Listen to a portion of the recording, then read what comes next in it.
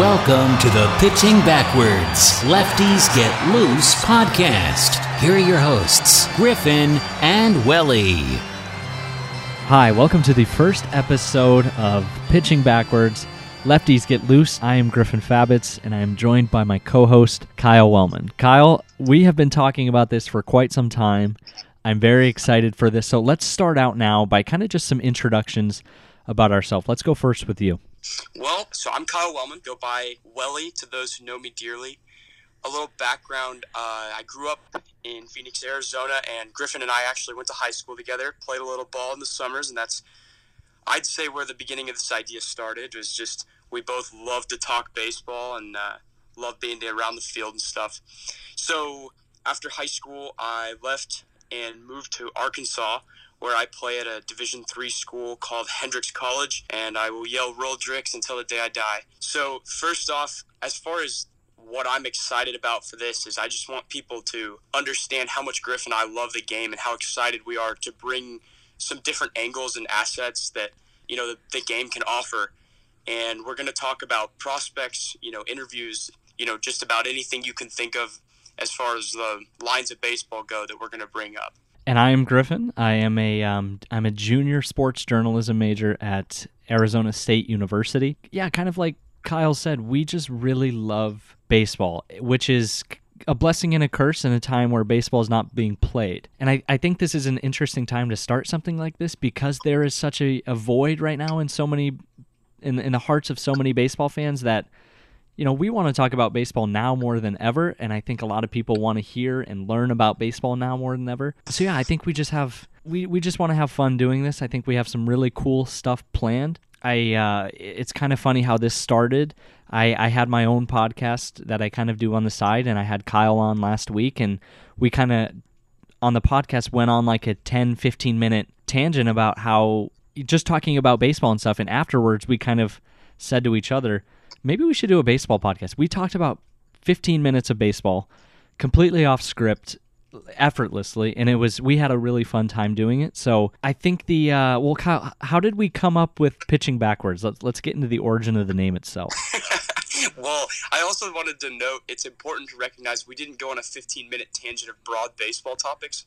We went on an Ian Kinsler tangent, which doesn't seem like an easy 15 minutes, but it was. Pitching Backwards, it kind of came, we said that we couldn't start until we felt that we had a perfect name, a name that would represent how we feel about the sport, how we feel about something fun, something exciting, and we got to thinking, and Griffin kept saying, it's got to be something with lefties, because we're both left-handed pitchers. One thing led to another, and we said, you know, what comes from lefties is, you know, lefties pitch backwards. They don't always have the vibrant fastballs, and, you know, not all of us lefties are Aroldis Chapman, especially when you're a Division III left-handed pitcher. So Pitching Backwards, Lefties Got Loose got started because we kind of liked the idea of just two lefties hanging out and talking shop like we would during the summers, you know, during high school. That's perfect. Yeah, I love it. And lefties are very kind of have an unorthodox way of going about everyday things, right? So I think Pitching Backwards is the perfect way to kind of summarize that. So I think one of the first topics that we're kind of going to delve into right now is, this is something we've been thinking about lately, the smoothest swing in baseball. This is a fun topic. Every once in a while I'll see it on my Twitter timeline and stuff like that. So Kyle, I'll ask you first, in your opinion, and I know the answer because I know your background as a Seattle Mariners fan, who has the smoothest swing in the history of baseball? If we're talking the history of baseball, anybody in their right mind, it's going to be hard to make an argument that it's not Ken Griffey Jr. You know, if you look at the smoothness, the calm factor that came in with the kid just taking a hack, I think the thing that's most beautiful about Junior's swing to me is if you go back and watch young Ken Griffey Jr., I think so often a big, tall, strong lefty, you'd expect him to be kind of a dead pull guy, but his swing was beautiful to all parts of the field. His first base hit as a big leaguer, you know, as the kid, was a ground rule double to left center. And I just think that there's such a smooth pass at the ball from the second he hits it to the stare with the one arm, you know, the left arm up and the right hand on the bat with it touching the ground. It's just perfect from start to finish. Who takes the crown for the current best swing in baseball? So I'm going to go with a little bit of a hot take here, but one that I'm pretty big on and always have been. I love watching Didi Gregorius swing a bat. I know that he might not be like the number one sweetest swing that comes to mind when we talk about current baseball, but when he was with the Diamondbacks when he was early in his career, I remember watching him and just thinking that bat could hurt a baseball. I just remember thinking he's not swinging particularly aggressively in terms of falling all over the place, but just the bat speed. And I felt at all times like if Didi Gregorius got a pitch that was up in the zone, he was going to drive it somewhere really far and really hard. There's something about a left-handed swing that is just so pretty. And maybe this is, one, because I'm left-handed. Two, because I never had that sweeping, beautiful swing like so many people do. But three, when I thought about this, there were three guys who came to mind, all left-handed.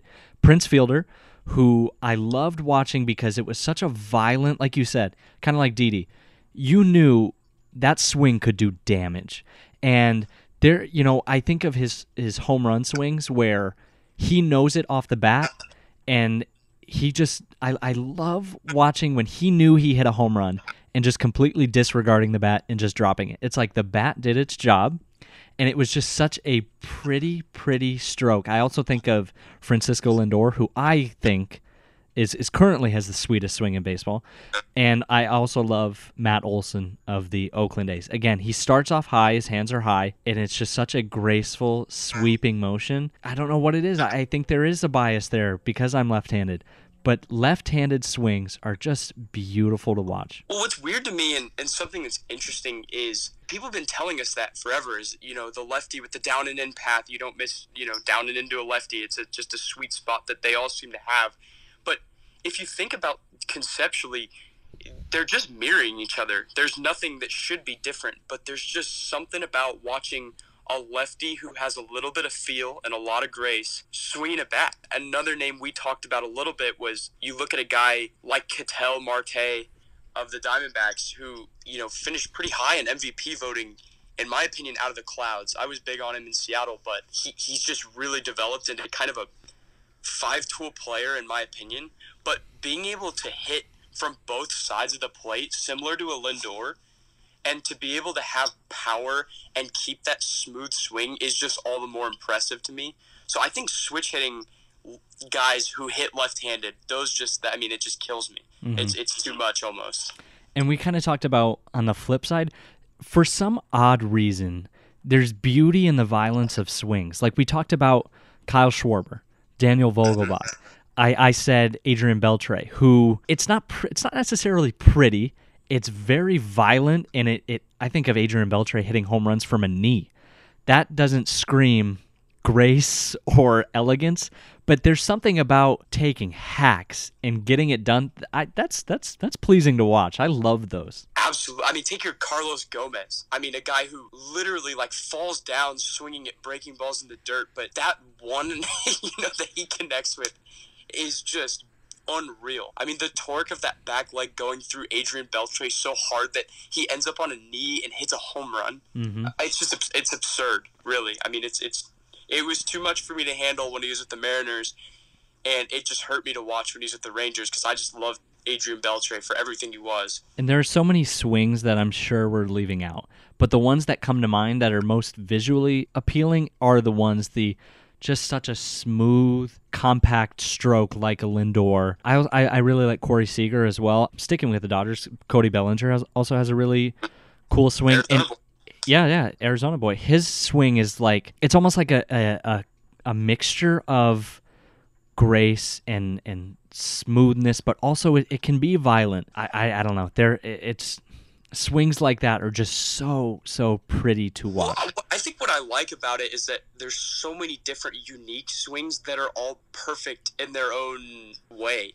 You look at Bellinger.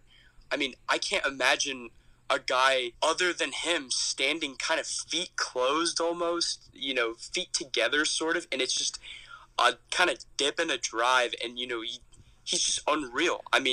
You're looking at one of the best hitters in the National League, an absolute Arizona Diamondback assassin. Just a power. I mean, just the power and the grace in his swing is just something else. Maybe that's why it's so pretty to watch, because, like you said, his stance, it's a pretty quiet stance, right? I mean, he's straight up, bats, touching like the back of his jersey, and then all of a sudden he just jumps at the ball and lets loose. And in a matter of seconds, it's like, wow, ball just completely jumps off of his bat. That's just a pretty act to watch. Do you think we'll see Bellinger be a guy who reaches the 400 home run club? He is at a very interesting pace.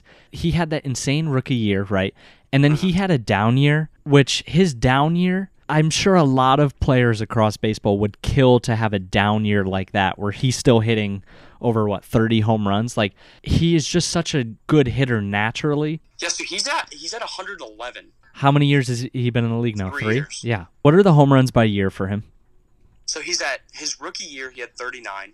His second year, he had 25, and last year he had 47. Yeah. So that second year, call it a sophomore slump, but that was incredible. You know what? If I can get my utility right fielder, first baseman to hit 25 bombs in a slump, I think we're going to be okay. Especially when you got to line up around him like, what LA's put together. Exactly. So I think I wouldn't be surprised if he's in the 400, 450 range by the end of his career. So here's what, looking at Bellinger's stats just on MLB.com, his batting average on balls in play during his sophomore slump, as we're calling it, because that's what we're going to roll with. I like that. He hit .313 on balls in play. Yeah, that'll play. You're looking at a guy who's, getting well over 120 hits a season. He had 170 hits last year. The funny thing you kind of alluded to is that first or second year, it's almost like you kind of could hide him in that Dodgers lineup. Like, it's so deep. Now he's more of a focal point of that offense, but for those first 2 years, you could hide him. He is just absolutely incredible. So no, I don't think it's too much to say he's going to be in that 400, 450 club. He's also, we'll talk about it a little bit more, but he's a guy from Hamilton. He went, he's from Chandler, Arizona, and it's super cool. I think there's a little bit of Arizona pride that comes along with seeing these guys who have made it, and it's just exciting. You know what I mean? How many guys did we go to high school with, that are playing pro ball now, and it's like, when they make the big leagues, it's just, you're not going to believe it. I mean, I think it gives me a certain sense of pride that even though I'm not a huge Dodgers guy as it is. Mm-hmm. So here's a fun fact that I kind of just discovered. The three of us, me, you, and Cody Bellinger, have combined for 111 home runs. That's unreal. That is not enough people are talking about that. I think it's telling that he's doing the home run hitting and we're talking about it. We're the ones podcasting about it. I think that's as telling as it gets. It starts to make you wonder, could he do it without us, in New Murderers Row? Right. So I think before we kind of wrap this up, Kyle, did you want to kind of hint at who we are welcoming on the show for our very first guest next week? Yeah, so we're super excited about this one. And, more so from the perspective of this has been something we've been talking about for a while, but we wanted our first guest to be somebody that we thought would embody the podcast as a whole, and that their story is something that people who don't know that much about professional baseball can learn from. So our first guest is going to be Logan Porter. He is a catcher first baseman in the Kansas City Royals organization, and we'll get more into it with him. We'll kind of dive into these things, but just to give you a basic outline, he played Division II baseball and then ended up being a late draft pick for the Royals and is now winning awards left and right and absolutely tearing it up in the minor leagues. And so we've reached out to Logan and asked him, and basically told him like, hey, we're starting this podcast and we want people to learn about baseball and have fun doing it. And that, not all stories start at Vanderbilt University, and so we're super, super pumped that we're going to be having Logan on, next week, and we're going to sit down with him, hear about his story, and we'll undoubtedly ask him some questions that he has no idea what are coming. That'll be really funny, and I think he's going to really enjoy it. Perfect. Well, that is all I have for episode 1. Kyle, do you have anything else to add? No, just thanks for joining in, and we're really, really excited about this. This is something that we've wanted to do for a long time, and we're looking to grow and learn just as much as you guys are. So thanks for joining in. Thank you so much for tuning into Pitching Backwards, Lefties Get Loose, a podcast about all things baseball. Give us a follow on Twitter at PitchingBCKWRDS and join us in loving America's pastime.